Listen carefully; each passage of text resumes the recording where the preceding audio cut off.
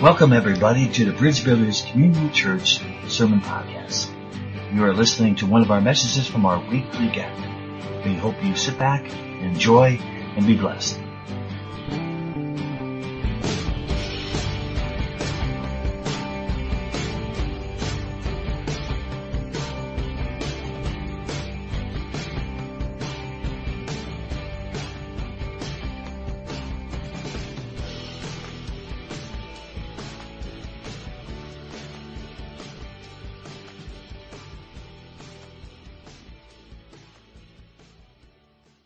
There's a lot to say about this wonderful woman of God, and that's the first place to start. Her boldness and her love for Jesus has always impressed me from the first moment that I met her. But the most, you think I have a lot of ideas and sometimes wild ones. She is the Mary Poppins of ideas. I mean, she's got this bag, and I got an idea for that, and I got binders, and she's got everything.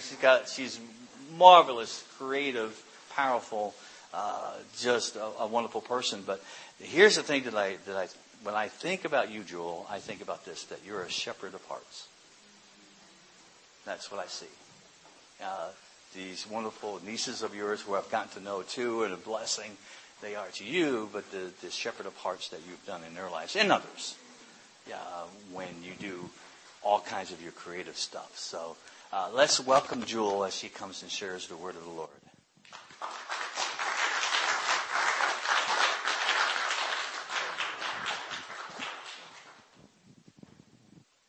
Good morning, everyone. I am honored to be here. I want to thank Jay and Christine and the Bridge Builders Church for having me here today. Let's start off with the word of prayer. Lord and our God, we thank you for all that you are, God. We thank you for this opportunity to come before you to hear your word, Father. God, I give you all the glory, all the honor. I ask you, God, that you would prepare the hearts and minds of your people to receive this word of yours, God. I pray, Lord, that you will use me, that you will use my words, Father God, to be a blessing to them. And have your way today and always. In Jesus' name, amen.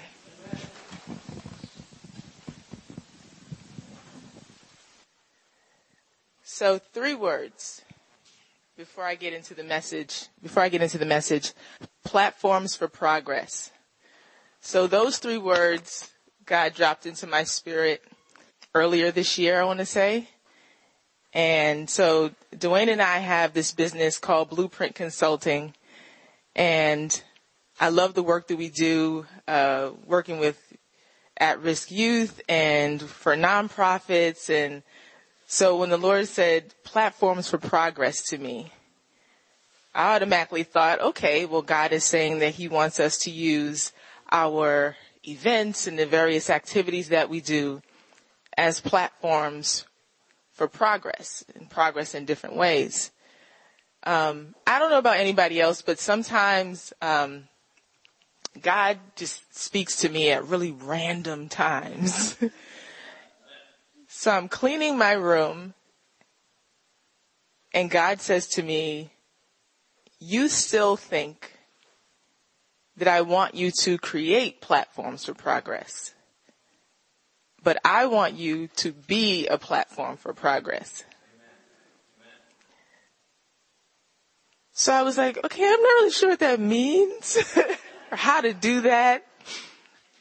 So when I first received Jay's request to speak today, it caught me really off guard. But I told him that I would prayerfully consider it, and I did.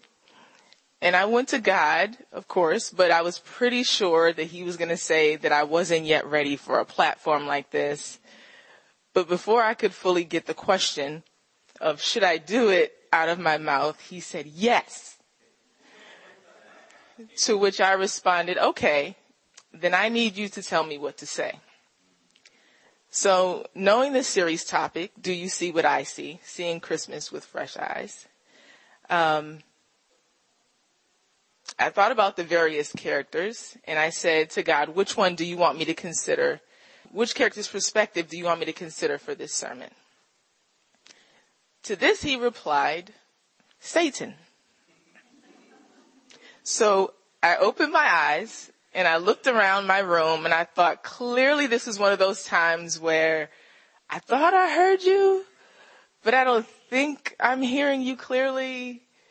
Because Jay, in his email that he sent to me, mentioned like Mary, Joseph, the shepherds, the good characters. So I said, so I don't think I heard you. And he repeated himself and he said, yes. I said, Satan. So as if that wasn't enough, when I read the key scripture that he gave me, I said, so did you talk to Jay? Because I don't think you guys are on one accord about the way that this message is supposed to work. And so began my journey in pulling together these pieces. So I just wanted to start off by saying that this is not me. And by the end, if I have single-handedly ruined Christmas for you, it's not me. I'm just saying what he told me to say. So, okay, I will start. So one day the Lord asked me if I knew the difference between fact and the truth. Realizing that I didn't, he had me do like a brief study of the two. A fact is basically something that exists or is present in reality. These are things that can be seen visually, and these are things that can actually be verified. It's not just something that you believe, but rather these more or less are things that could be observed empirically or by your senses. So facts can be seen and heard, as well as proven by other senses. The example that God gave me for this was the sun. Most people know that the sun rises in the east and sets in the west. When you say that the sun always rises in the east and sets in the west, you are stating a fact. But that is a fact for you because we are in New York. So to us, that is the truth. However, most people don't realize that the sun only rises due east and sets due west on 2 days of the year. That's the spring and the fall equinoxes. On other days, the sun rises either north or south of due east or sets north or south of due west. And beyond the Arctic Circle, there will be some times of the year where the sun stays in the horizon for all 24 hours. So a fact can be seen and proven by the senses, but the truth exists regardless of your experiences or your senses. So if you change your position, your perspective, and how you see things will change as well. Why did I tell you that? So there's this phrase that's trending that I think was started by some millennial. And and it just really irritates me. And it's this phrase, it's live your truth. They're like, you gotta live your truth, man. Like just your truth. And it just really irritates me because it assumes that one person can have ownership over the truth or that there's various types of truth when that's not true. It's not true at all. So what happens to what you see or to what you believe to be a fact when your position or your perception changes? So with that thought, I want you to consider, with whose eyes do you see this season? We're going to look at 3 different perspectives, and by the end, you can decide. What is Christmas about for you? While preparing for this, I came across some information about what has influenced our Christmas season, and I learned some really interesting things. Centuries before Jesus walked the earth, the early Europeans in the North Country celebrated Yuletide. Around the winter solstice, men would drag home the largest log they could find and set it on fire. It was said that each spark from the flames represented a calf or a pig that would be born in the spring. This has resulted in the Yule Log TV program that many people watch on Christmas Eve or on Christmas Day. People also dragged into their homes evergreen trees. They were said to be the only plants that could survive rough winters and were a symbol that proved that life persisted even in dark times.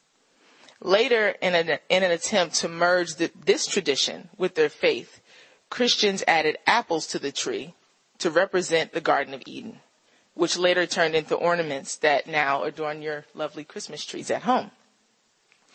Around the same time, Saturnalia was an ancient Roman festival in honor of their god of Saturn, whose name meant plenty, held on December 17th, and with festivities that ran through to December 23rd. One of the most important feasts for them was something called Juvenalia, which celebrated the children of Rome. The upper classes in Rome worshipped Mithra, who they referred to as the god of the unconquerable sun, whose birthday for them on December 25th was the holiest day of the year. In 1659, the Puritan government of Massachusetts banned Christmas. People who celebrated were fined up to 5 shillings. Instead, they were all invited to attend Christ Mass, which eventually became called Christmas, which they celebrated at local cathedrals. In 1828, American minister to Mexico, Joel R. Poinsett, brought back a beautiful red flower called the poinsettia, eventually, a plant that adorns many places during this time of year. The Santa Claus that many children believe in comes from a combination of Saint Nicholas of Myra, an early Christian bishop of the ancient Greece, who had a habit of giving gifts away secretly. Sinterklaas, a legendary figure based on Saint Nicholas, who was the patron saint of children, and also a poem that was written called A Visit from Saint Nicholas. It was written by an Episcopalian minister, Clement Clark Moore, which most of you know as 'Twas the Night Before Christmas. The story says that on Christmas Eve night, while his wife and children sleep, a father awakens to noises outside his house. Looking out the window, he sees Santa Claus in an airborne sleigh pulled by 8 reindeer. After landing his sleigh on the roof, the saint enters the house through the chimney, carrying a sack of toys with him. The father watches Santa filling the children's Christmas stockings hanging by the fire and laughs to himself. And in 1863, Thomas Nast, a cartoonist for Harper's Weekly, created the image of Santa that most people are familiar with today. Second, from a biblical perspective, most people are familiar with the story of the virgin birth of Jesus conceived by Mary and the Holy Spirit. In the Old Testament, in Isaiah chapter 7, verse 14, Isaiah says, "Therefore the Lord himself will give you a sign. The virgin will conceive and give birth to a son, and will call him Emmanuel." This is repeated in Matthew chapter 1, verse 22 to 23. It says, "All this took place to fulfill what the Lord had said through the prophet. The virgin will conceive and give birth to a son, and they will call him Emmanuel, which means God with us." In Micah chapter 5, verse 2, he says, "But you, Bethlehem Ephrath, though you are small among the clans of Judah, out of you will come for me one who will be ruler over Israel, whose origins are from old, from ancient times." If you continue in the gospel accounts, Jesus is born in a manger, visited with gifts by the Magi or the wise men who follow a star, and all the boys in Bethlehem and the vicinity who were 2 years old or younger were ordered to be killed by King Herod because of Jesus, and Jesus eventually goes to live in Nazareth with his family. So all these groups and people thought this season was about what they would receive. But can you see this season by thinking about it in a different way? The third example I'll give you is in regard to a battle that has existed from the beginning of creation. In Genesis chapter 3, after the fall of man, everyone involved, the man Adam, the woman Eve, and the serpent Satan, received consequences. In verse 15, the serpent was told by God, "And I will put enmity between you and the woman, and between your offspring and hers. He will crush your head, and you will strike his heel." Now, enmity is defined as a feeling or a condition of hostility, And according to the scripture, Eve's offspring that's referred to in this scripture is Jesus Christ. So here's the challenge for us today. If you knew that your greatest opponent, your biggest enemy, was being born, how would you feel? When I was writing this, I began to think about Melissa Stover, who tortured me through most of my elementary years, and how I would feel if I could go back in time and be present at her birth and just kind of prevent myself from experiencing all the torture. So how do you think Satan sees this season? Is it a time when he received something or when he lost something? So now we've looked at this season through some of the traditions from the world. We know the perspective from the church, and we can assume how Satan felt knowing that his greatest opposition was being born. So with all those different perspectives about Christmas and the birth of Christ, what do you perceive about this season? Do you see it as Yuletide, as the early Europeans saw it, as a time to celebrate the celebration of the wild hunt and the god Ogden? Is it time to drag in an evergreen tree and decorate it with ornaments? Is it a time to hang the holly wreaths, drink eggnog, and dance joyously with your friends and family? Do you see it with the eyes of the Romans? Is it a time to celebrate pagan gods and focus on gifts for your children like they did at Juvenilia? Do you see it as most Americans do? Is it time for a jolly large man in a red velvet suit to break into your house, eat your cookies, and leave gifts for your family while you're sleeping?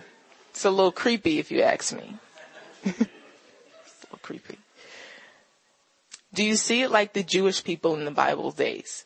Are you looking for a Messiah or a Savior that will be a great military leader or a political leader? Do you see it as the Magi who followed the star to who they believed would be the King of the Jews? Do you see it as just the birth of another baby? I bet by now many of you are starting to see it as King Herod did, that there's a looming threat to your position. Looking back, I think if Satan could give his commentary on this season, it would sound something like this.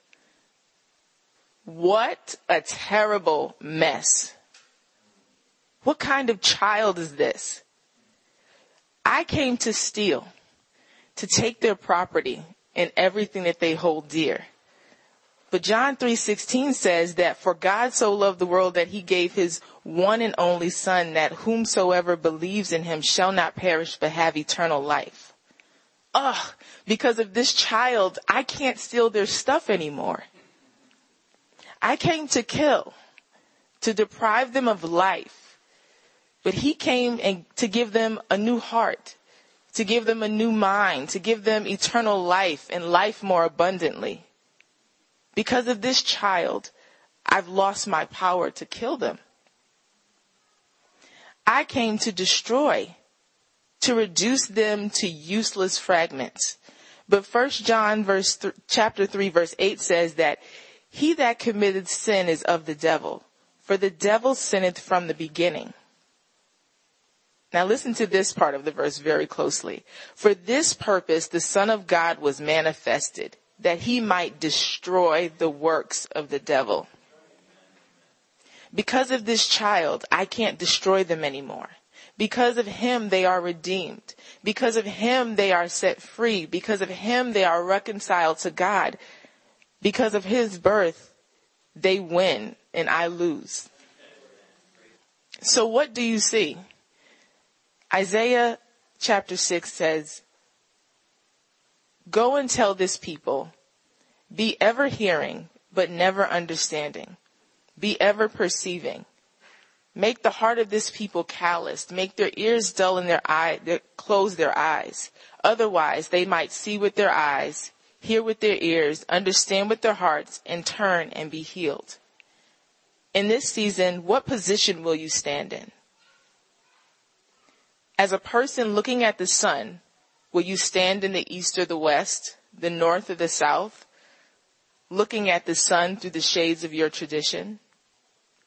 Or will you stand on the Son of God and see that the sun does not rise or set with the number of gifts you get, with the wave of the economy or the numbers in the Dow Jones Industrial Average? Will you be the person that sees the sun is not moving, but rather the earth is rotating, exposing the light at different times of day?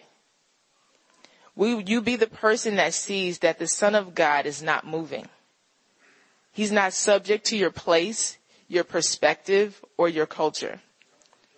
Will you see that he is the truth? He is constant. Matthew 4 verse 16 says, the people living in darkness have seen a great light. On those living in the land of the shadow of death, a light has dawned. Do you see his light? Do you see that this season is about God the Father Almighty, creator of heaven and earth? Do you see that this is about Jesus Christ, God's only Son, our Lord, who was conceived by the Holy Spirit, born of the Virgin Mary, who suffered under Pontius Pilate, was crucified, died, and was buried? Do you see that this season is important because on the third day he rose again, he ascended into heaven, and he is seated at the right hand of the Father? Do you see that he will come to judge the living and the dead, and that we are blessed to have eternal life with God our Father because of him? I hope that you see that this season, just like back then, is about something being birthed, something that is new, something that is different, something that is life-changing, and that is a challenging answer to all that existed before. I pray that you see what the Holy Spirit has given me the eyes to see. That this season is not about your presence. It's about Jesus being born so that you could be in God's presence forever. Amen. Amen. Amen. So I have this t-shirt that I bought a long time ago, and I'd had no intentions of wearing it today.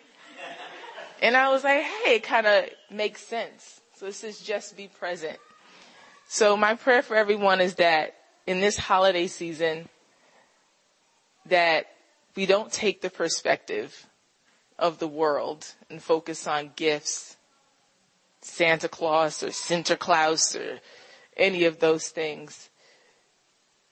That we don't focus on ourselves, but that we realize that this season is about celebrating the birth of Christ, our Savior, and focus on understanding that the opportunity to be in God's presence forever is the greatest present that we could ever receive. Amen.